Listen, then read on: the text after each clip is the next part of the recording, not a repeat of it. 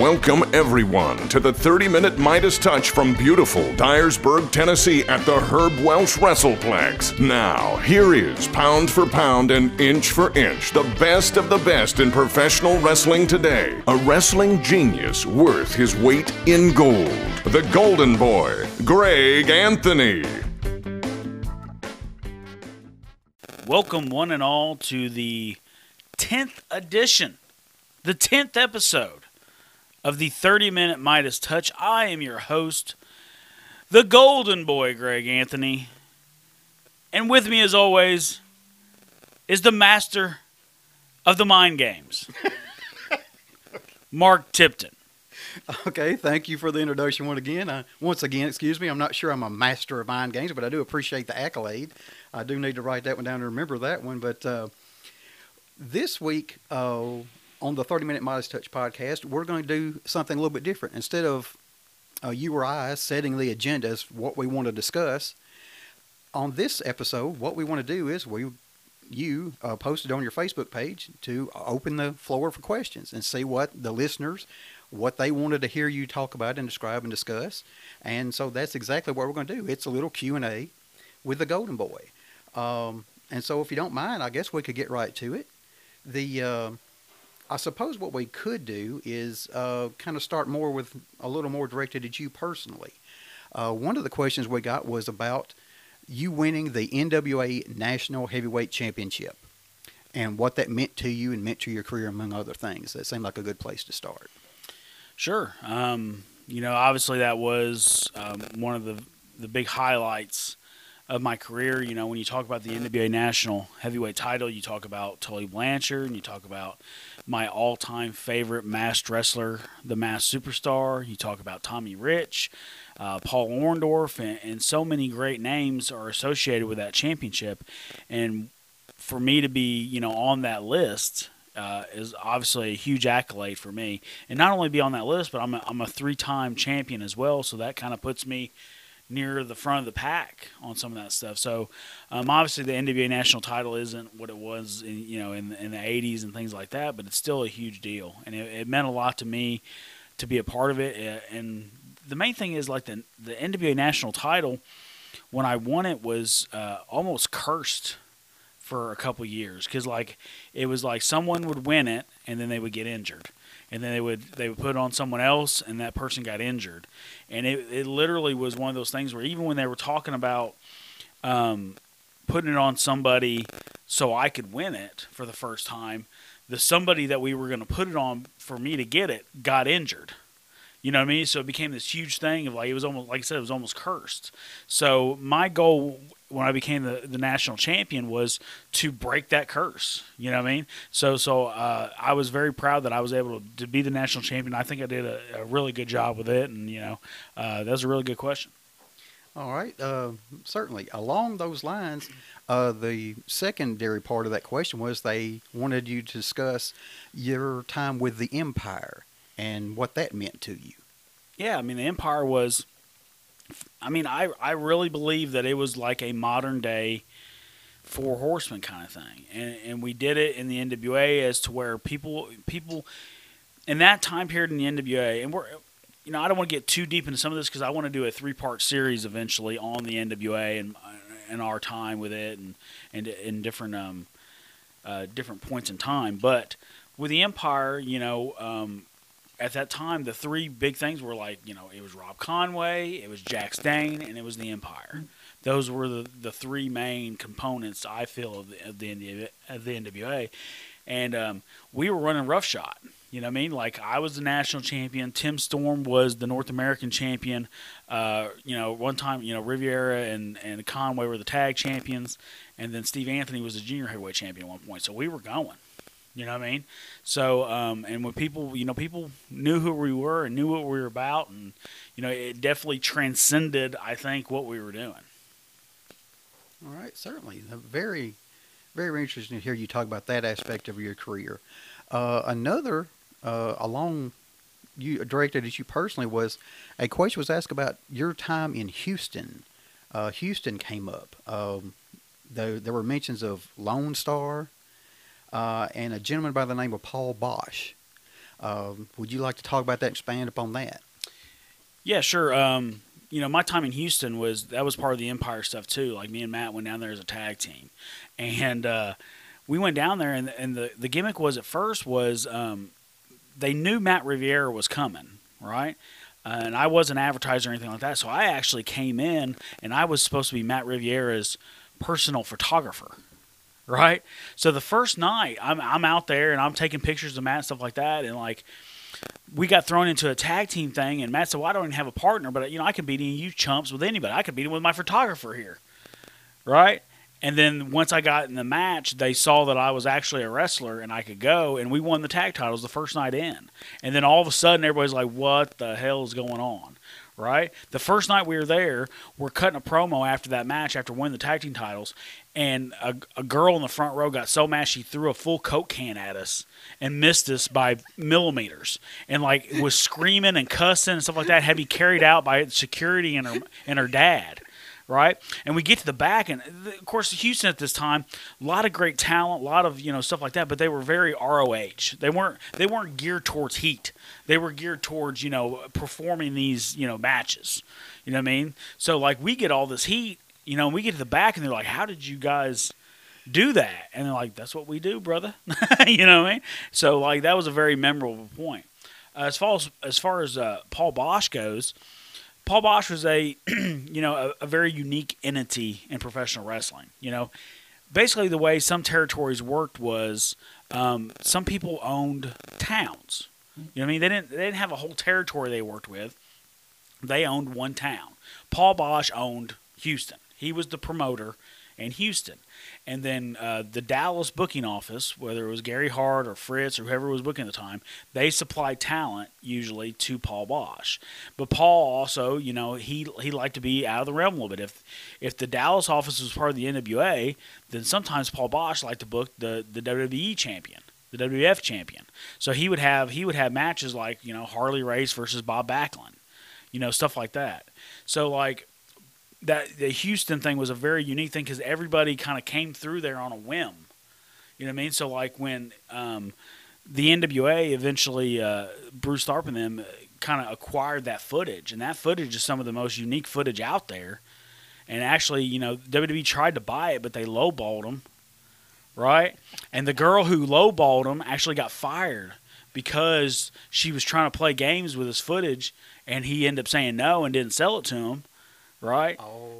And like she ended up getting fired because, they all of a sudden they're supposed to have the corner market on all this old historical footage, and here's the stuff of Andre and Harley and Bob Backlund and like all these old school guys that are only supposed to be on the WWE Network. Yeah. Yes.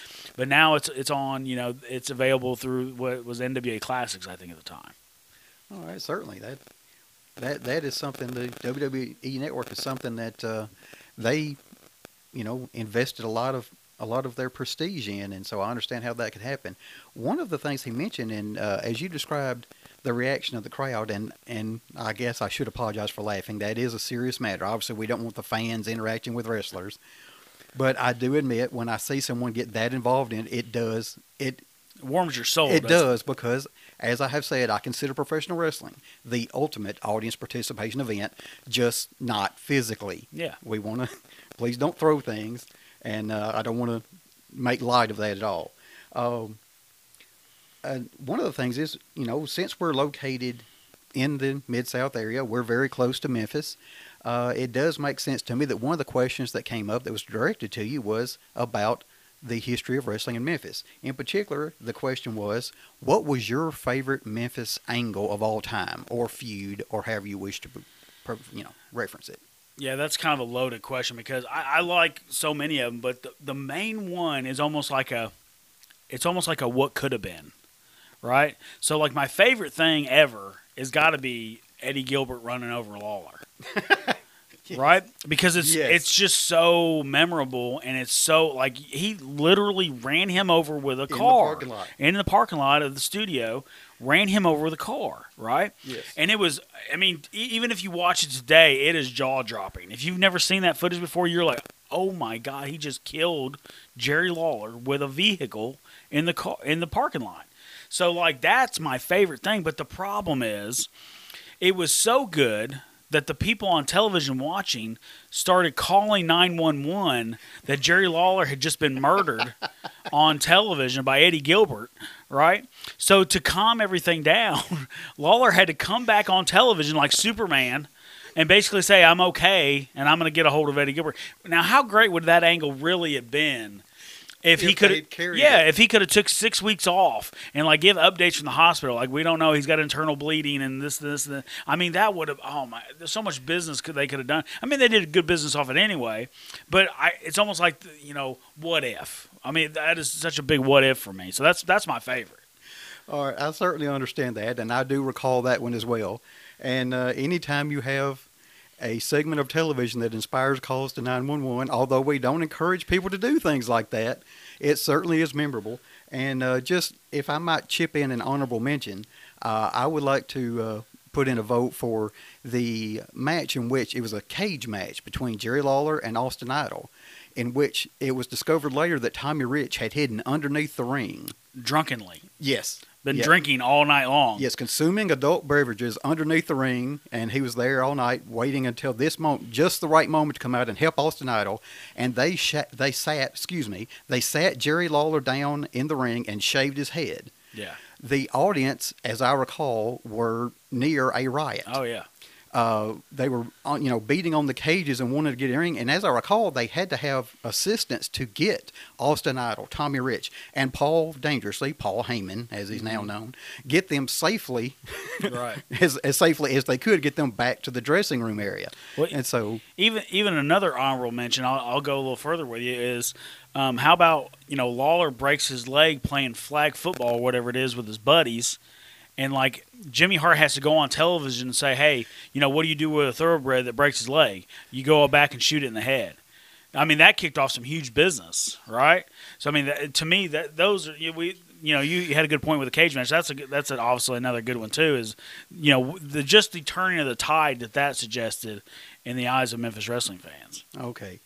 Well, let me indulge one last one. How about the drawn-out time period over which Jerry Lawler chased the AWA World Championship? All those matches with Nick Bockwinkel that culminated with his defeat of Kurt Hennig. We'll go back to when he was chasing the NWA. Because the whole reason they left the NWA to join the AWA was so Lawler could be AWA World Champion, because he was tired of chasing, and he never was going to be NWA World Champion, right? So they had to switch gears and go to AWA so he could finally be the World Champion, right? So you're talking about 15 years that he chased a world title of some kind before he finally beat Kurt in '88. Yes. Lots of tremendous memories through there. But I do need to move on to another question here. I don't want to shortchange anyone. But in there, you mentioned Jimmy Hart, and so that kind of gives me a chance to segue to a next question. Another of the questions was about the role of managers, their importance, and as a secondary part of this question is, aside from their importance, your personal favorite. My personal favorite, hands down, is Jim Cornette. By far. I mean, it's part of the era that I grew up in, obviously. I saw more Jim than I saw anyone else. But I just felt that his style and the way that he did things complimented everyone involved. Bobby Heenan, a lot of people say Bobby Heenan's the greatest of all time, and I think Bobby Heenan's amazing as a manager. I think that as a commentator sometimes that he tended to be too funny with certain aspects, that when guys are supposed to be serious, when Bobby Heenan wanted to be serious and wanted to get stuff over, he couldn't be beat, right? But he picked and chose who he did that for. When he was doing it for Flair, it was amazing, right? But if there's someone in the ring that he didn't necessarily care about, then he would spend the next 10, 12 minutes just cracking jokes about whatever. I mean, he's witty and funny, and that's all entertaining. But at the same time, you got a guy in the ring busting his hump trying to get over. Help him out a little bit, So, yeah, Cornette's my favorite by far. I'm a huge fan of Gary Hart. Gary Hart was another guy that he was actually a manager that took a guy and developed his gimmick and developed his character from beginning to end.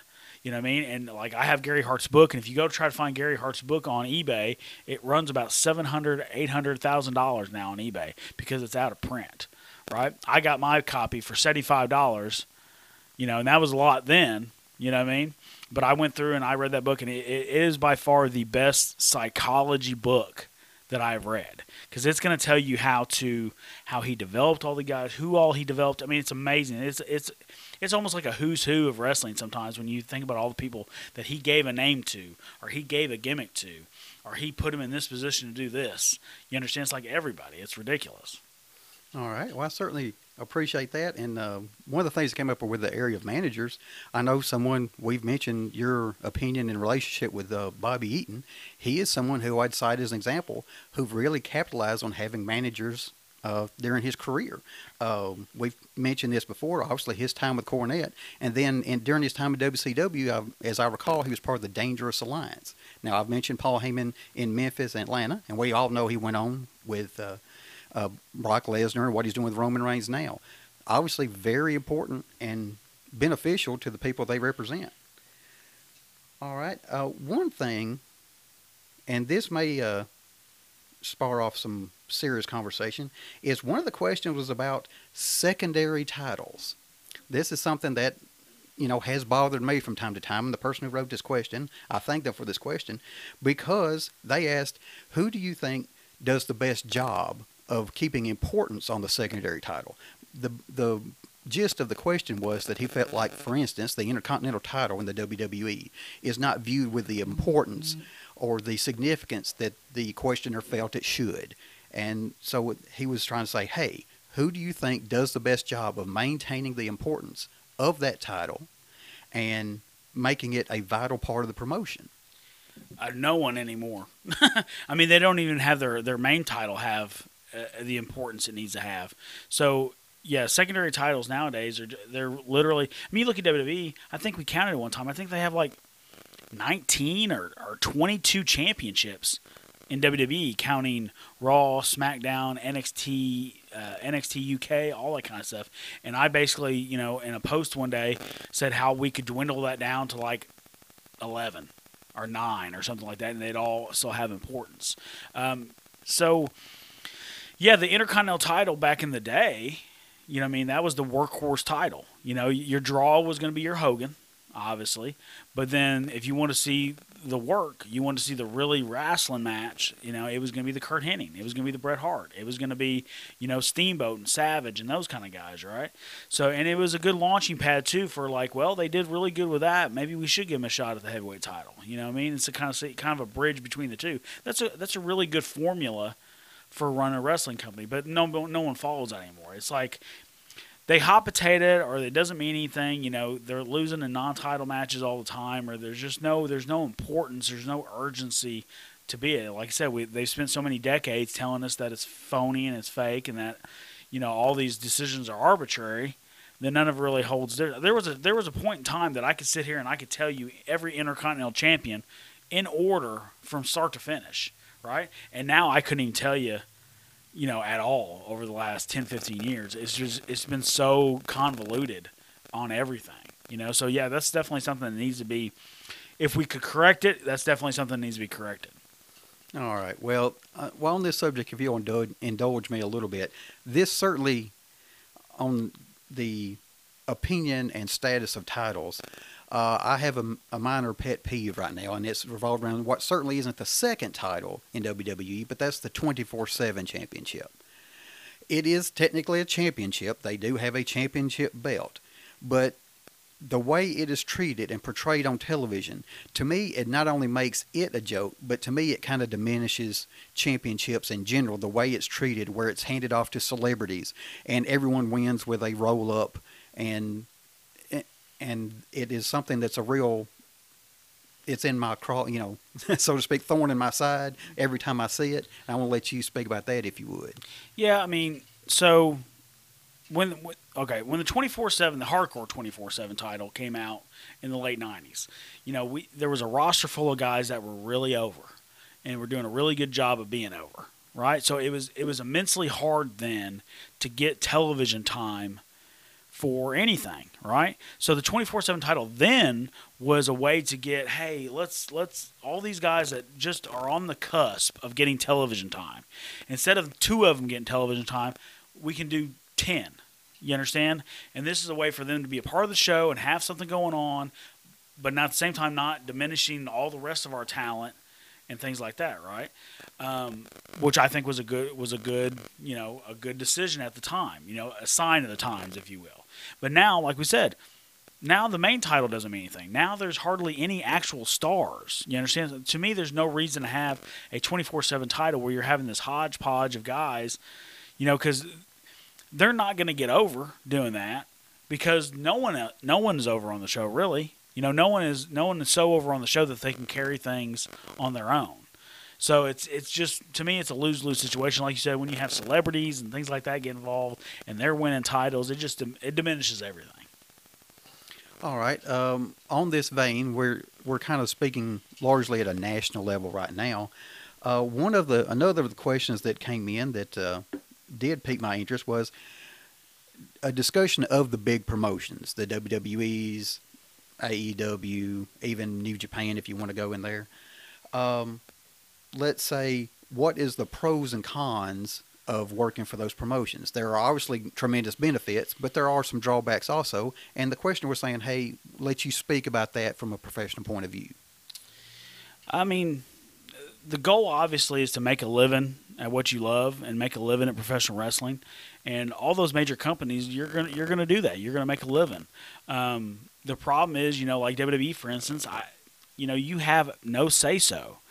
And, hardly anything. I think you don't get to what you say, what you do, what you wear, where you are, anything you do in a match. I mean, anything you want to do, it's pretty much regulated some way, shape, or form by the WWE. Yes, they make a great living, but that's the price they pay. Me personally, I'm a very creative person. If you handcuff me creatively, then no amount of money can really be worth that to me at this point in my life. You understand? AEW, same thing. You're going to make a ton of money. You're going to get that con money. They're signing guys to contracts that are unrealistic for the talent that they have, in my opinion. But at the same time, they may ask you to do some really stupid garbage. Some things that, like me personally, I would never do. You know what I mean? Like the transgender matches or intergender with the transgender or whatever gender you may have this time or whatever it is. But I just don't. I'm not. You're at their will at that point. Now Japan. They still treat it like a sport, but at the same time, you got to be able to do that style. I love Japan at points, but most time I'm a strong style. I'd rather do Southern style. You know what I mean? Southern style is a lot more about selling and things like that. So everything has its benefits. Obviously, the benefit is money. The drawbacks are going to be creatively, and who's going to give you the freedom to really do things. Who's really going to have you do professional wrestling and not, be on a television show about wrestling? Yeah, you mentioned the restrictions on the talent. That I know one of the recent controversies was there was a controversy about WWE talent doing some online gaming and outside things, and then placing restrictions on that, which were things that they were doing in their off time, and but when you sign the contract with the company, they do exercise that level of control. I'd like to take this in a little more fun and positive, hypothetical perspective, so to speak. One of the next questions that really appealed to me was that hypothetically, if in your favorite match, if the roles of heel and babyface were reversed, would it still be your favorite match? And how would it be different technically? Of course, I have so many favorite matches, but let's pick. Let's go with Shawn Michaels versus Kurt Angle. At WrestleMania, was it 22? Right? Is that what it was? I believe so. Or is it 21 or 22? Either way, one of those where they had the great match. Like I said, Kurt Angle versus HBK. Obviously, Shawn was babyface, Kurt was heel. But so if you switch those roles, heel Shawn Michaels versus babyface Kurt Angle would still be an amazing match. It would be completely different from what they did, but it would still be amazing. I'd almost venture to say it might even be better, just because Shawn was so good at being a heel sometimes. You know what I mean? You imagine him flopping and flying around for the belly to bellies and stuff like that as a heel. You know, Kurt making that realistic comeback that he makes. You know, so I think it'd still be a great match. It would be completely different than the one we got though. All right, that was certainly one that I thought was fun and interesting, and I'm sure someone on social media will correct us. I'm trying to remember when you mentioned that match. I'm wanting to say 21. I think it's 21, but I'm not. I've been hitting the head a lot of times too. So. But if we are wrong on that, certainly stand to be corrected. Here's another one along this same line, and I thought this was put in an interesting way.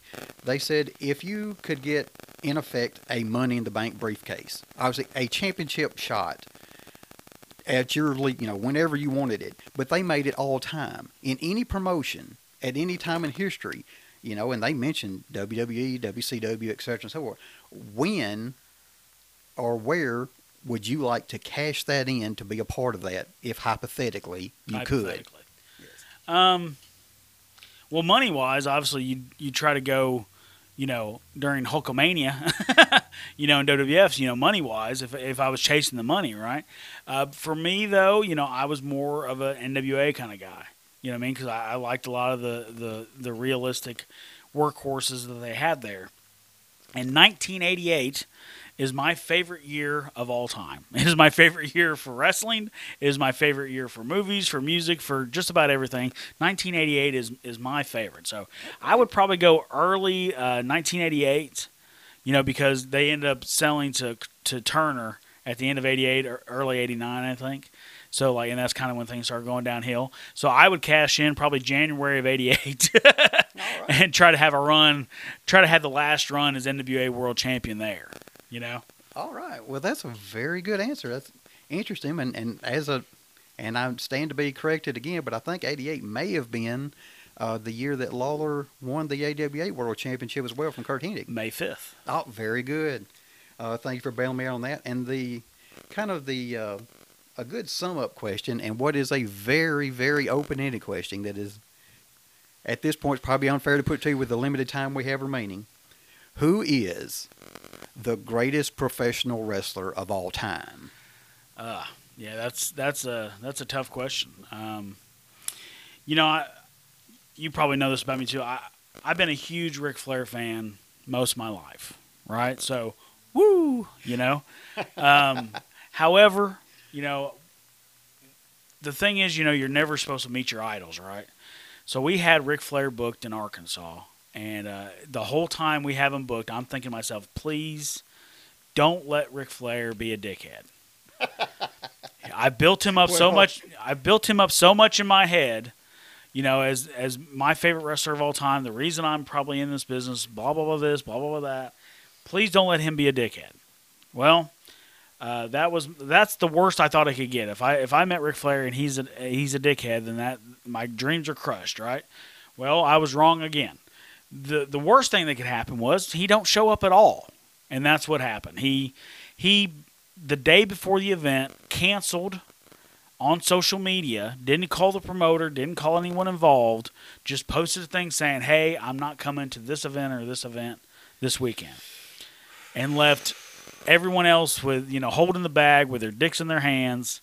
And I was very, very disappointed in Ric Flair as a person, as a professional, and stuff like that. And so it's hard for me to call him the GOAT with such a personal and visceral effect that he's had on my life now, right?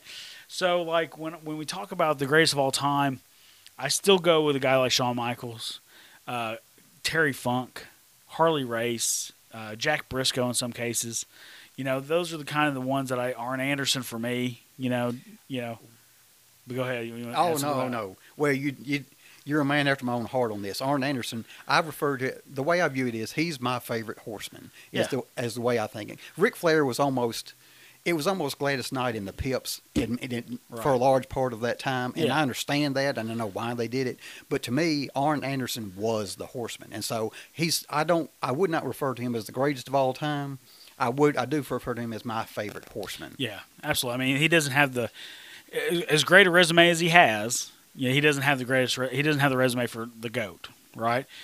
But with Flair and even Hogan to an extent, Hogan turned the business upside down. Anytime anyone can say, I was the hottest thing in professional wrestling at this point, you know what I mean? Because that's a pretty small list to work off of. But, you mentioned them, you mentioned Stone Cold, you mentioned The Rock. I mean, there's so many guys there's lots of guys that someone else could say they're the greatest of all time, and I'm not going to argue with them because they have a right to that opinion on that particular subject.